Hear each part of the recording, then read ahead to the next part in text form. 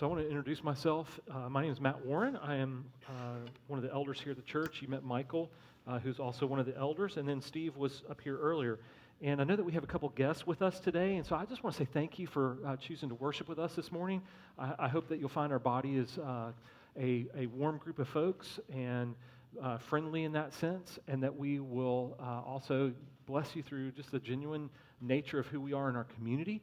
Whether that just be where we are in transition with worship leaders right now, you just see us kind of plugging in. Hopefully you'll find especially the teaching this morning, as we really want to emphasize the importance of God's Word, that the teaching just would encourage you. I am going to interrupt before I get into the message. And Katie, I'm going to ask you one thing. Can you just throw up a lyrics real quick? I need to test something. Any lyrics? And so we should see a second. The confidence monitor, it's not working this morning. So is it on? It looks like it's on. So I say that. Hopefully I don't feedback here. Yeah, it's on. Katie, if you could maybe noodle with the preferences, I would love just to have the clock up. That's what I was trying to ask for earlier, is that we would just be able to, I think I've now turned it off, Jesse. Sorry. Y'all didn't see the dirty look I got. Sawyer, I'm praying for you. Rob, I'm praying for you differently. Is Robin? I'm teasing. That's not how your face is.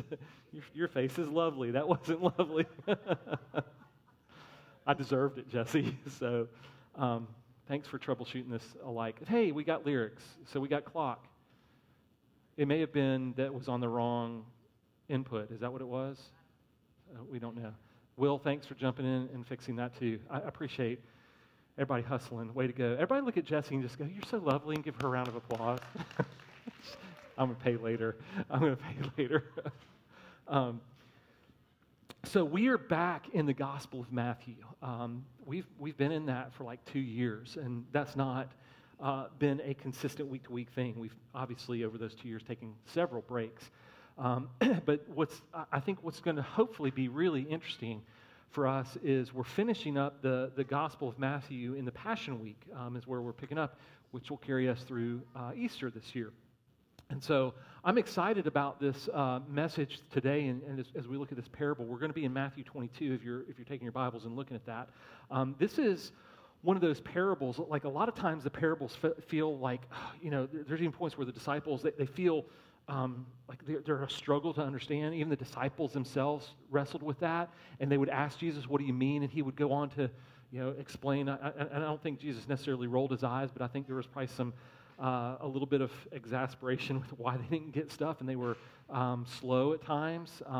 If Jesus could express that he was human, I would guess he would have some of those things, and not to be critical or ugly, but why guys? I mean.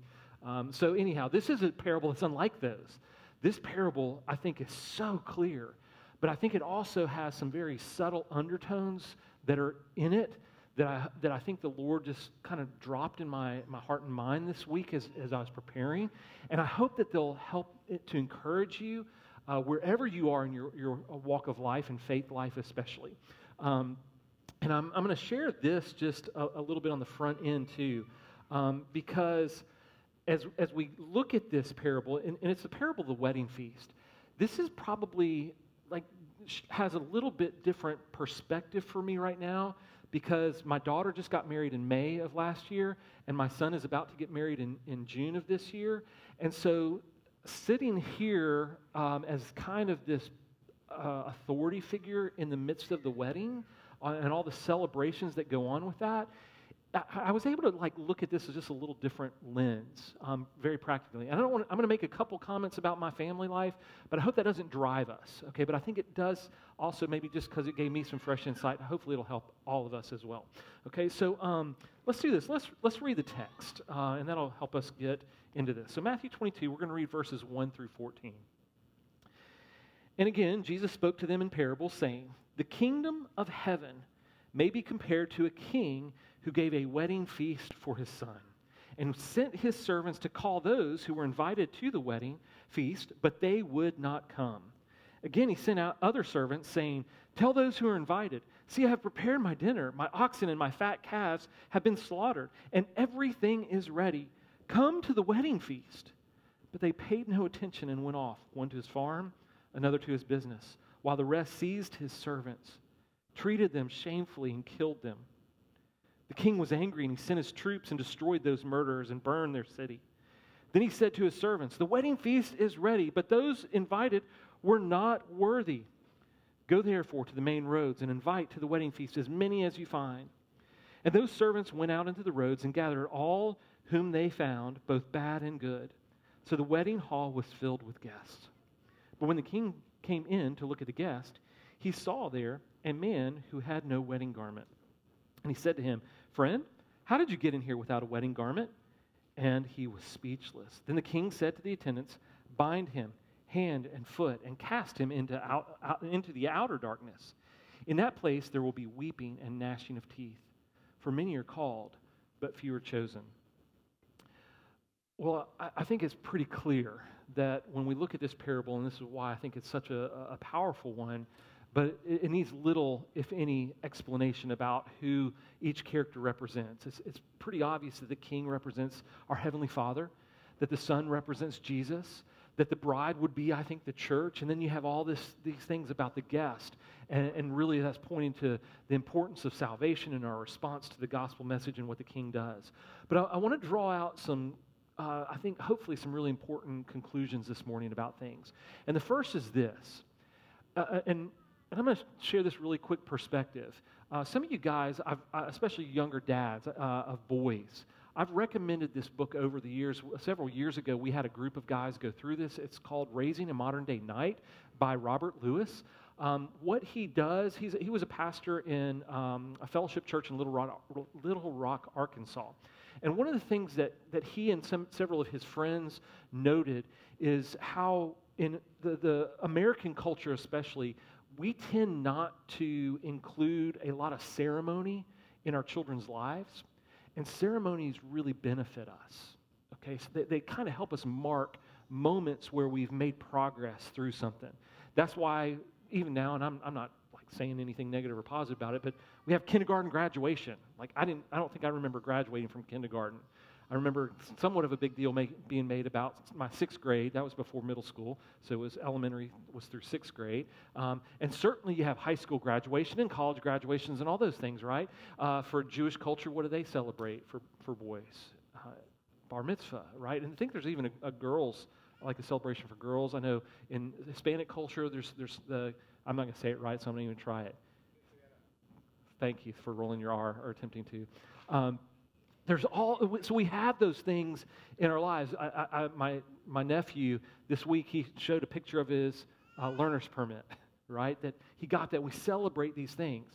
For Christian, we've done some things over the years. And so at his rehearsal dinner, I want to issue a final blessing for him and give him a special gift that kind of marks this finality of his journey from a young adulthood to adulthood where he's establishing his own family. And I think that point is partially why it's playing in my head is I want to honor Christian because he's walking with the Lord. He's being blessed by God in his endeavors. That doesn't mean he's perfect, okay? Please believe me. I know my kids. They are Warrens through and through. So they've got too much of my family's genetics, and they're the little sinners, and now they're big sinners. So I'm not saying he's perfect, but what I am saying is I want to bless him and encourage him in that blessing to move forward.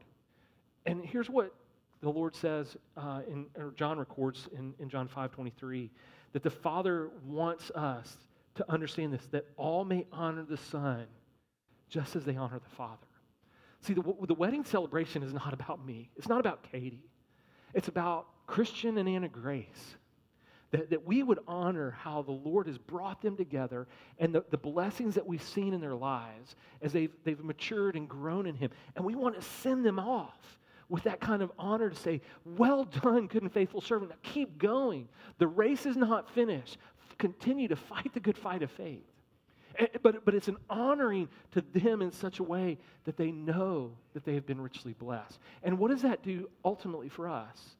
It does kind of say, hey, we did the best that we could in that season of our lives to parent him.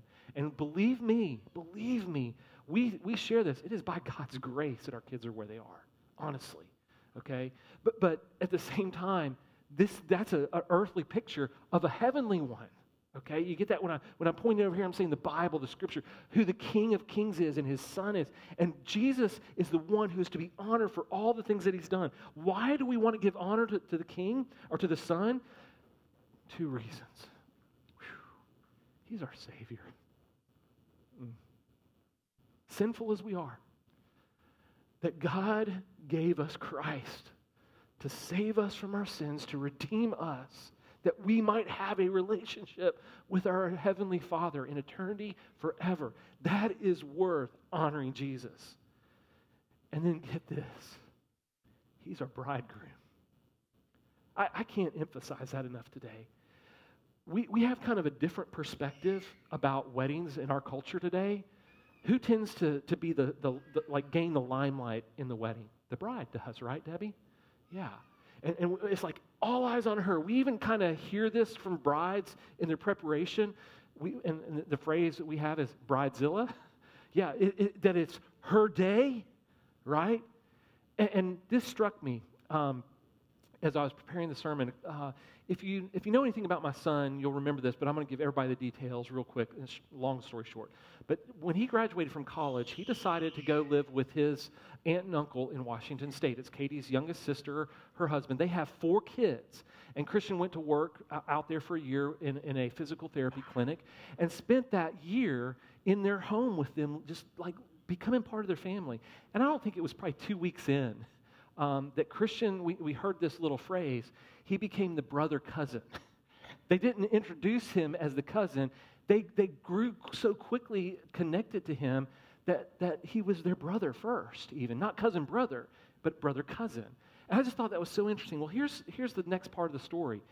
So Christian and Anna Grace started dating while he was in Washington State. So a lot of it was FaceTime and doing those kind of like texting and all that kind of stuff that students do, nowadays for free in one sense because they don't have long distance bills. It's all packaged in the phone. Y'all get it. But anyhow, Baze is what grade? 2nd or 3rd grade now. And so cute little blonde-headed girl. She loved Christian. When she finally heard about Christian proposing to Anna Grace and they hadn't met, she said something along these lines. This girl must be so lucky for Christian to choose her. And that is precious.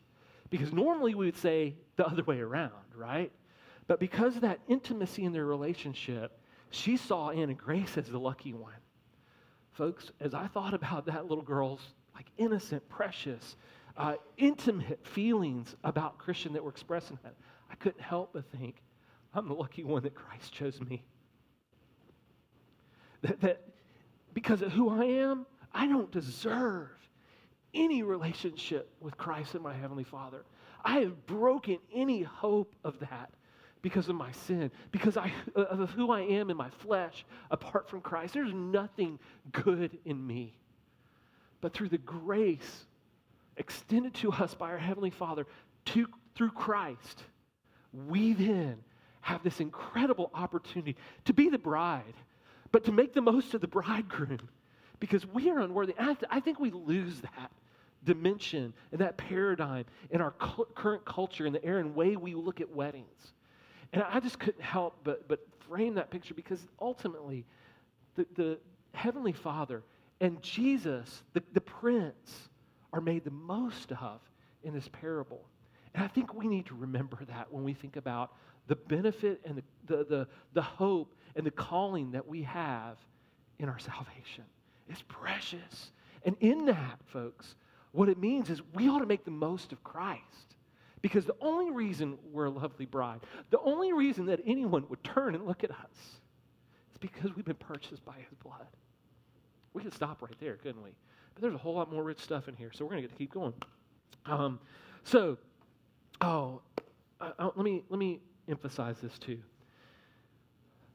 When you go to a wedding and you're really close to the couple, and I think this comes about in this parable, isn't there great joy in watching that covenantal union established? And we as those participants, honestly, ought to weigh in on that joy. And I think that's what's so precious about the audience that's attending the wedding feast. I think there's a genuine joy because they know they're not worthy. We'll get to here in a minute, but remember they're described as bad and good. Okay, there's nothing really good in and of themselves. It's that the Father just said, let me invite you. You're really not the ones worthy, but I'm going to make you worthy. I'm going to provide the garments. I'm going to make you enjoy this feast because I desire that you're here. So here's what I want to do. By the way, I'm trying to do a better job of giving titles to my message. This one hopefully is a little fun. It's not your normal costume party. Okay, and you'll see it's not a costume party per se, but it is. We always dress up for weddings at some level, right? So this is not your normal costume party. And so I want to begin by giving you the structure. And if you're taking notes, this will be kind of the 3 points. So you might spread these out, and that way you can take some notes underneath each point. So the first section that we see is where Jesus addresses the guest who rejected the invitation of the king. That's in verses technically 2 through 8, because verse 1 is just an introduction. But verses 2 through 8 is where the guest who received invitations in a very timely manner were, evidently the king heard that they were not responding and preparing themselves to come to the wedding. And so he reaches out, and we see the details of how they've been rejected. The second point that we're going to look at is this, in the second section, is that there's these newly invited guests, and we're going to look at and see what the Lord does and how they respond and those kind of things. And then the third is what is the proper requirement to participate in the feast? What is the proper requirement to participate in the feast? So let's look at the first section. I think there's 3 truths inside of this, okay? First is there was an invitation to attend the wedding feast, but there were those that refused to attend, okay? So let's just look back at this really quick. Verses 2 through 8. It says, the kingdom of heaven may be compared to a king who gave the wedding feast for his son. And he sent his servants to call those who were invited to the wedding feast, but they would not come. So I don't think this is at the last second he's doing this. I think he must have heard, hey, people aren't like really preparing. They're not setting aside the opportunity and the making this a priority. Okay, because he said in verse 4, again, he sent other servants saying, tell those who are invited, see, I've prepared my dinner, my oxen, my fat calves have been slaughtered, and everything is ready. Come to the wedding feast. Now, I think that's kind of the last second. So then what happens is that these folks in verse 5 says, they paid no attention and went off, one to his farm, another to his business, while the rest seized his servants, treated them shamefully, and killed them. What a picture. Now, here are the key things of this section, okay? First, those that received the invitation refused to attend. They did this, unfortunately. They made a lot of excuses. They saw everything else in their life as a higher priority than honoring the king and his son, which is the key thing that they ought to have been doing. How did the king respond? This would be the second thing. If you notice this, he didn't bring his judgment to start with. How did he actually respond to them? He gave a second invitation, right? And in some ways, even a third, because it's like, hey, they didn't respond. Then it's like, well, wait a second. And so much so was he so gentle and so gracious and patient and long-suffering that ultimately they killed the servants. Some of them killed the servants of the king. Now, I want to make a quick comment here. When they killed the servants of the king, that is as if they were showing exactly what they felt or thought about the king himself. Don't let that be lost. Because they represented the king, and their attitude and their actions and everything about how they responded was not to the servants. It's ultimately to the king himself. How arrogant, how brazen, how rebellious, how hard-hearted they actually were should not be lost on us this morning. So, and that would pour into this third idea in this truth is that they just ultimately despised the king and were hostile to him. Folks, That's every one of us at some point in our life. You may say, well, I'm a believer and follower of Christ. Yes, you are. You may be now. But prior to that, you were probably, well, scriptures tell us, you were at enmity with him. You were hard to him. And we need to recognize that is the potential, or was who we are. And that is possibly who people around you in your life are still. That they're hardened to the things and the truths of the gospel and the hope that Christ offers. And we need to understand that. And we need to make sure that we're emphasizing the grace that is found in Christ. To take to them the love and the good news of Jesus so that they can find hope when there is no hope. But there's going to be a point, and Jesus talks about this, where we do so much, and then what do we have to do? If they don't respond, we have to move on. The gospel actually tells us, the scripture tells us, to dust off our feet because they've not responded. Can I encourage you with an important truth? It is not your responsibility ever to convince someone of the gospel. You may say, wait, what do you mean by that? Well, here's what I mean. I don't want to convince someone. I want to share the truth. I want to tell them, open the scriptures and let them see the truth of the gospel. But ultimately, it's the Holy Spirit who takes the scripture, and he is the one that convicts them of their sin and convinces them of their need for Christ. My responsibility is to present the truth and then ask for a response. Because if I convince them, guess what? There's going to be somebody else that comes along and unconvinces them. If I convict them, someone else will come along and justify them. But if that's the work of the Holy Spirit, the convincing and the convicting, the Holy Spirit will not be defeated. So I present the truth and call for that response. And that's our responsibility, our duty unto Christ. Okay? So the second section is this that looks at those who responded to the invitation. So let's pick up in verse 9. Go therefore to the main, so he comes back to other servants, and he says, go therefore to the main roads and invite to the wedding feast as many as you find. And those servants went out into the roads and gathered all whom they found, both bad and good. So the wedding hall was filled with guests. So let's stop right there. So as I was studying this, there were two words that are two groups of words that jumped out to me. The first is the word gathered. I looked that up in the Greek and started looking at other references of where that word was used. It's actually used when discussing or talking about fishermen gathering their nets. And I thought that was a great, interesting word picture right there.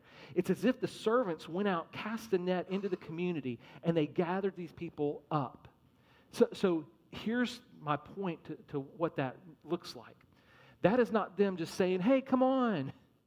It's them engaging in life with these people. So it's not like they walked out and said, hey, will you come to a wedding with me? And the person said, yeah, I'll see you down there. It's almost like they said, yeah, I'd love to go. Well, come on. It's like they put their arm around them or they linked arms or however they did in that culture back then. I don't know all the pictures. But you see, they were engaged in the relationship itself. So that the people were not just passively saying, oh, yeah, we'll come, but there was this encouragement for them to be involved in the wedding feast. And I think that's a great picture for us in our evangelistic efforts, too, is that we don't just hail it out. We spend time, we don't just speak it once, but we spend time getting and walking with people in the course of their life so that we can be influential in the encouragement to respond to the gospel. Again, they're not providing convincing or conviction. They're just encouraging them along the way. Ultimately, the people had to respond. So the second interesting word picture is this. It's the idea of them being both bad and good. Now, in our kind of, I guess, normal speech, when we think about speaking of good and bad people, we usually say it in that order, right? Good and bad.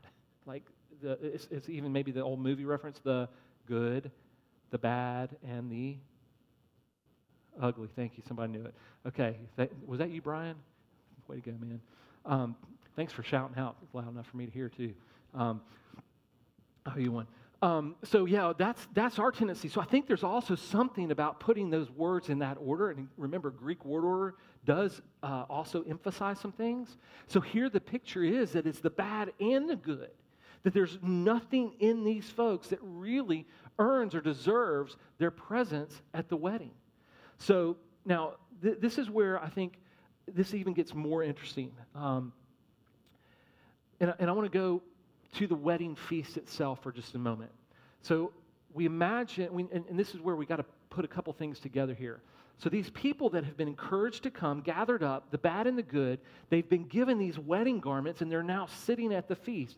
And I would say that, and I don't know at what point the ceremony and the official aspect or point of the couple saying their vows and being in that covenant relationship occurs. I would imagine it's before the feast, though, because I would imagine that the king comes in after all of that's happened, and he's now kind of freed up to check on his guest, okay?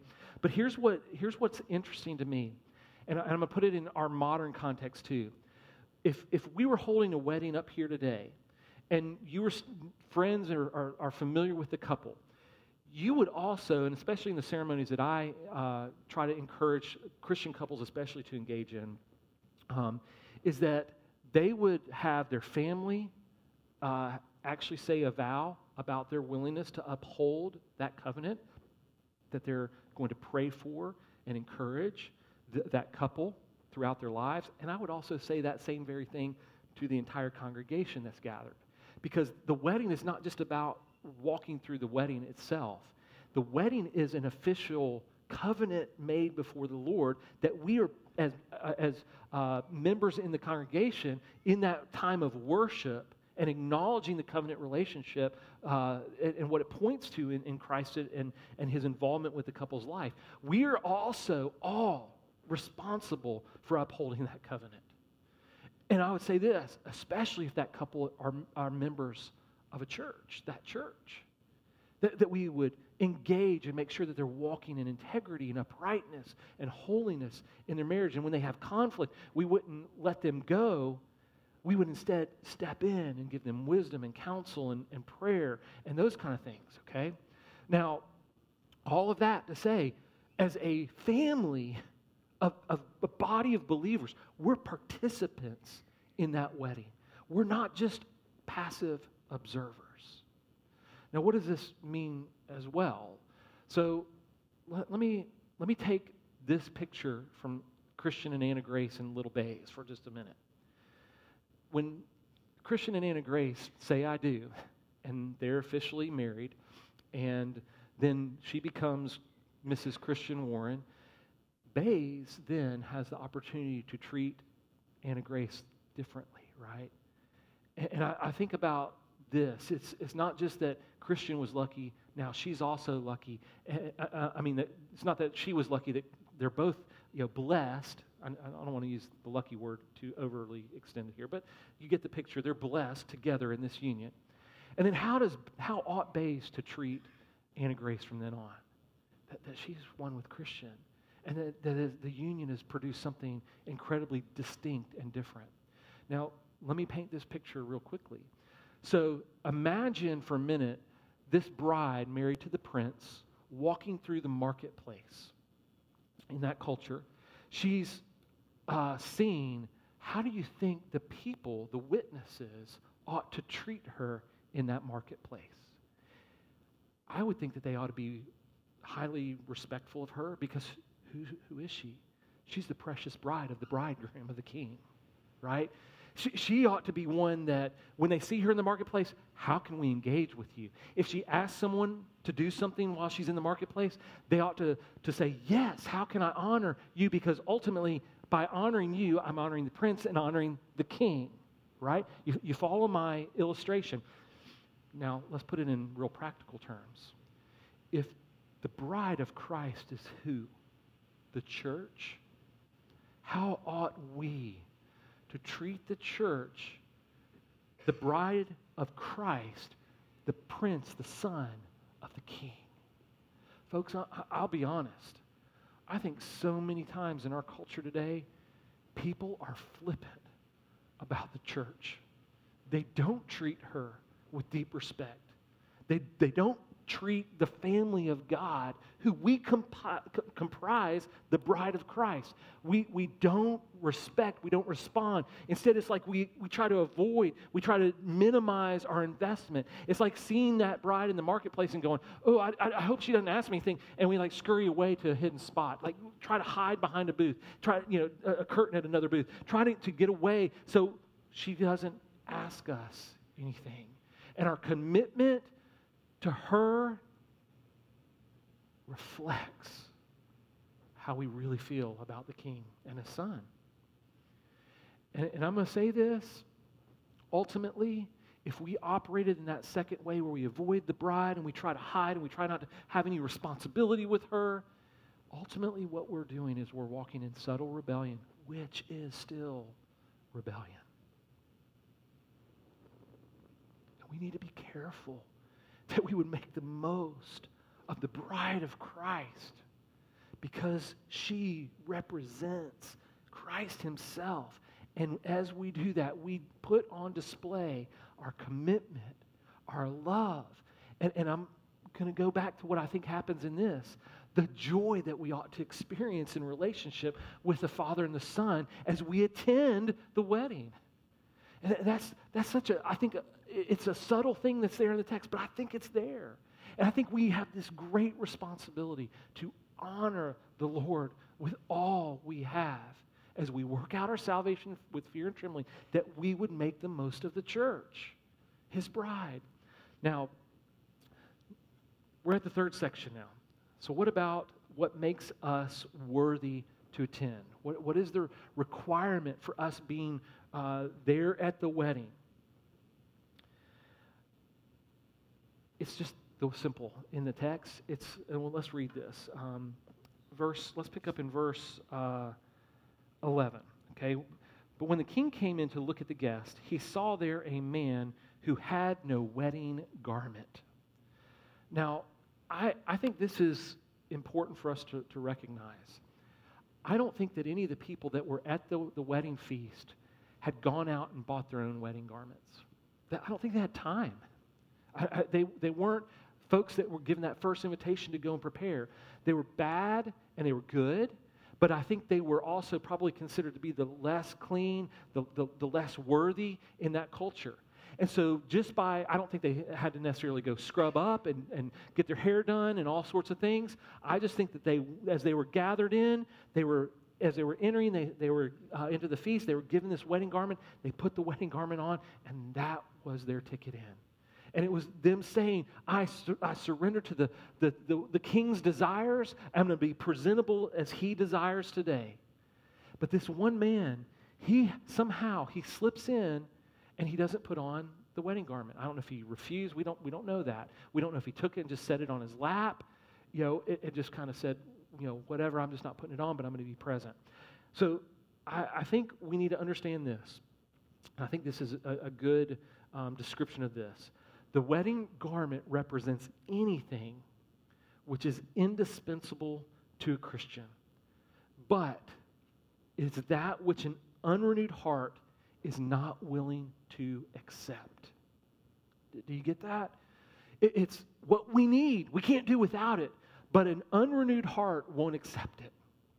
It means that we have to have this conversion, this where we repent of our sin and we trust the work of Christ. So let me give you a couple very specifics of what that is. First, it's Christ's righteousness, which is imputed to us. That means that term imputed is a legal term.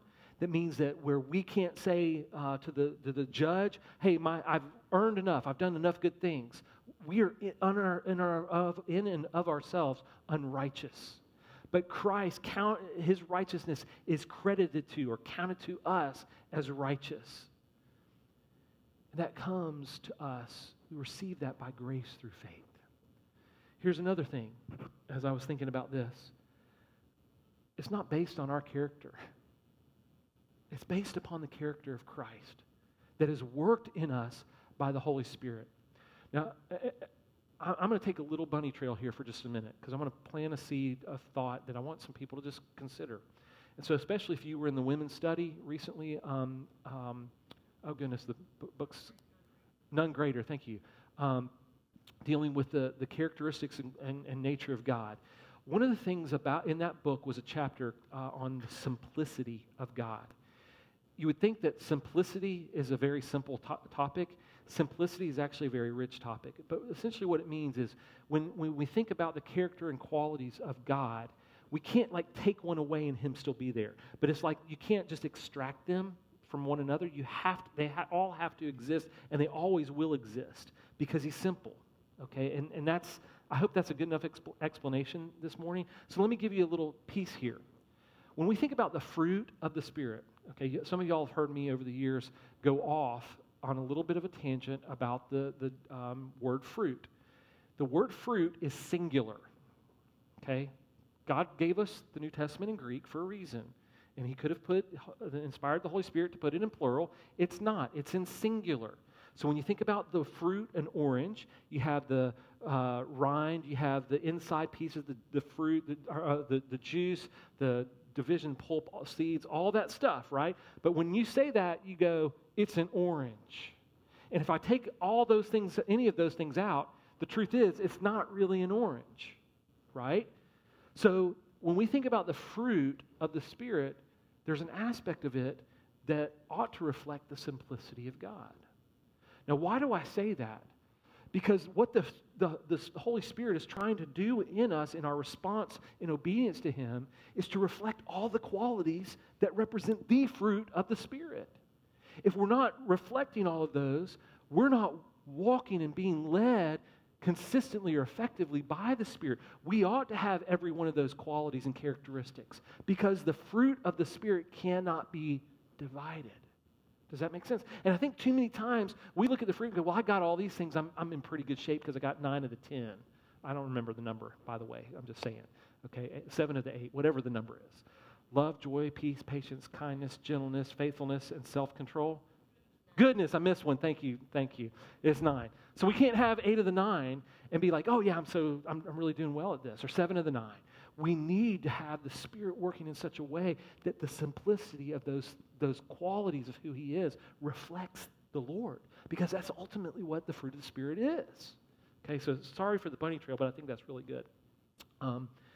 What else does the garment consist of? It's the blessings of the covenant, isn't it? When we think about who we are in Christ, it's that faith, hope, and love. The blessings of the covenant are ours for us to walk out consistently and faithfully. So the question we ought to ask is, how did this man get in? And why wasn't he wearing the wedding garment? Well, like I said, I think how he got in was somehow he misrepresented himself, and we'll never know. It's honestly just speculation on our part. But the question is why. I think we can answer, even though it's a little bit more, it's also speculative. I think we can answer that. I think that it ultimately is because he was one who desired the things of godliness. He saw the benefit to those other bad and good people that were going to the wedding feast. And he's like, I don't want to miss out. And we all know people like that, don't we? That they come into the church, they see the things that God is doing in followers of Christ's lives, and they go, I want that. But what they're not willing to give up is their own freedom. Instead of surrendering to Christ, they still want to maintain their own lordship. They don't want to surrender to his lordship, the lordship of Christ. They don't want to honor the Father. They still want to maintain their own control and their own sinful rebellion, even though it may be subtle. But they slip in among us. That's why in other parables we have the wheat and the tare and other things like that, right? That describe those in the church that are not really of the pure bride. And we need to recognize here that the king comes in and he observes this man. And how does he respond to the man, first of all? I think this is really interesting. If you look back in verse 12, he says to him, friend. He calls him friend. There's a gentle approach. It's almost as if the king says, look, if you'll just respond, just be honest, just be transparent, repent right now and say, King, I should have put it on. Let me put it on right now. It's like he gives them the opportunity. But because the man responds how? He says he's speechless. It's almost as if we see his hard-heartedness to the king's grace and the king's mercy and the king's kindness and the king's love and goodness to him, and he fails to respond. And so in that moment, from the gentle, kind king, we see the king, when this man's speechless, he then becomes what? The judge. Again, this comes back to huge, rich doctrine, but the simplicity of God. He operates in all of these categories, and he's always right to operate in these categories, or these characteristics, or these are part of his nature. He does not divorce one from the other. He will be all these things at once. And we see him progress through that. And in that moment, he judges this man, and he's right to judge this man in the way he does, and he sends him out. And it's a warning to all of us that if we don't respond to the message and the hope of the gospel, we are in jeopardy. We're in jeopardy of eternal separation from a great, mighty God who loves us, who is calling us, who is extending an invitation for us to repent and respond to him and his message of grace and love and his heart for us. Isn't this a great parable? I got to this point, I was thinking, there is one thing that we ought to recognize this morning, and this hymn popped into my mind. And I want to put it in this term. There is only one way to rightly enter into fellowship with the Lord and with the church. What is that one right way? It's by the grace of God. It's by the work that Jesus Christ did. So this hymn, The Solid Rock. I want to just read 2 verses in the chorus, okay? My hope is built on nothing less than Jesus' blood and righteousness. I dare not trust the sweetest frame, but wholly lean on Jesus' name. On Christ the solid rock I stand. All other ground is sinking sand. All other ground is sinking sand. Then in verse 4, when he shall come with trumpet sound, oh, may I then in him be found, dressed in his righteousness alone, faultless to stand before the throne. On Christ the solid rock I stand. All other ground is sinking sand. All other ground is sinking sand.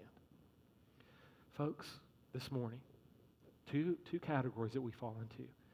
We either know Christ or we don't know Christ.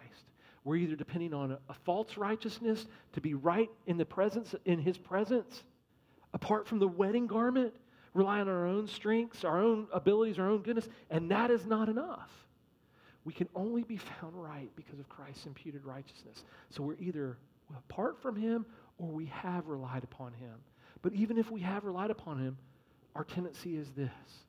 We tend to make excuses still. We tend to walk in ways where we subtly rebel.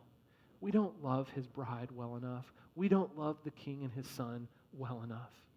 And I don't know where you are today, but I can assure you this. Each of us needs to respond to the hope of the gospel. And we need to take honest stock. And we need to come before the Lord this morning. And we're going to do that in just a simple way. We're going to take a minute to pray. And I'm just going to trust that the Holy Spirit will speak to you. And if you're here today and you don't know Christ, that you've never surrendered to his lordship, you've never depended on his work for your salvation, but you've been trying your hardest to earn that, can I assure you, we would love to take just a couple minutes, either today or set up an appointment for later this week, just to give you some counsel about what it truly means to be saved. It's not hard, okay? It means this: you confess the Lord Jesus with your mouth and believe in your heart that God raised him from the dead. The scriptures tell us then we'll be saved. But you may have more questions, and we want to make sure that you have those questions answered and there's clarity about that. For those of you that are believers today, I would just again ask you, how are you doing in your faithfulness to the Lord? How are you responding in joy to his covenant relationship with you, where you're participating in the wedding feast? Is your joy in the great King and his Son? Think about this as we're leaning into Easter and the celebration that we as his bride get to be part of. Are you loving him well? Okay, so let's bow together and pray and just take a minute. Heavenly Father, my prayer right now is this: that your Spirit would just move in each of us. That you would take the message of this parable, and your Spirit would convince us and convict us where we are falling short. Lord, if there's someone under the sound of my voice that needs to know you personally as their Savior, I pray today that today would be the day of their salvation. Lord, for your church, your bride, Lord, you're calling us to love you well, to invest well, to be responsive to your great grace in our lives. Lord, let nothing stand in the way of that. Let our exuberant joy at being invited to the wedding feast be such that we can't help but celebrate the great and mighty King and his Son who is worthy of our honor, as we read in John 5. So, Father, I'm going to be quiet for just a minute and just let you and your people respond.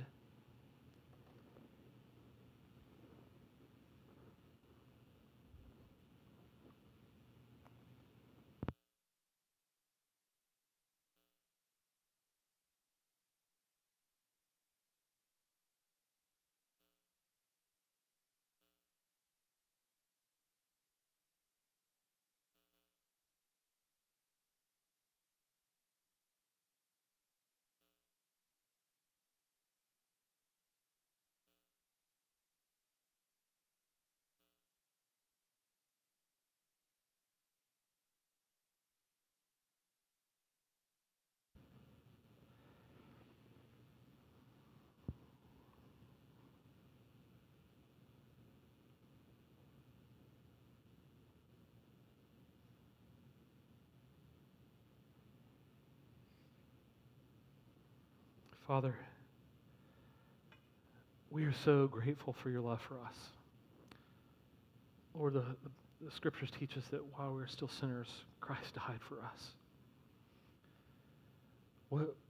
What amazing grace it is when we think about your perfect plan of salvation, how Christ fulfilled that to perfection, and how you have given us the Holy Spirit to be a following witness, to be the one who guarantees our inheritance until we acquire possession of it. Lord, all of that is to the praise of your glory. Lord, if any of us this morning are not really satisfied with where we are, Lord, I just pray that the minute of time to be with you in that prayer, to repent, to renew commitment, maybe for the first time to surrender to you, Lord, whatever it was that will shape us from here forward, Lord, that we look back today, leaning into this Easter week in 2022, Lord, that we would be so convinced and so convicted and so thankful that our lives would just be walked out and lived out in the transformative power of Christ in us. So, Father, we say thank you this morning for the worship. We thank you for the time in the Word. Lord, as we go through this week now, we just pray that our lives would be honoring to you in all things. We bless you in Jesus' name. Amen. I want to say thank you again for being here to worship at the Grove Church, especially if you're a guest with us.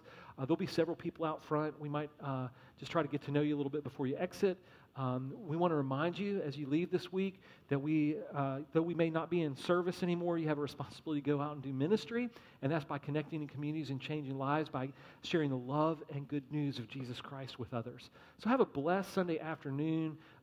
This week, I would remind parents of youth and students that we do have Wednesday night service starting at 6:30, okay? So it kicks off our study on praying like Jesus. Okay, so that's going to be a tremendous time in the Word and focusing on the practicality and purpose of prayer. So pray for the students and those leading, and we just look forward to seeing you guys this Wednesday. Have a blessed Sunday afternoon.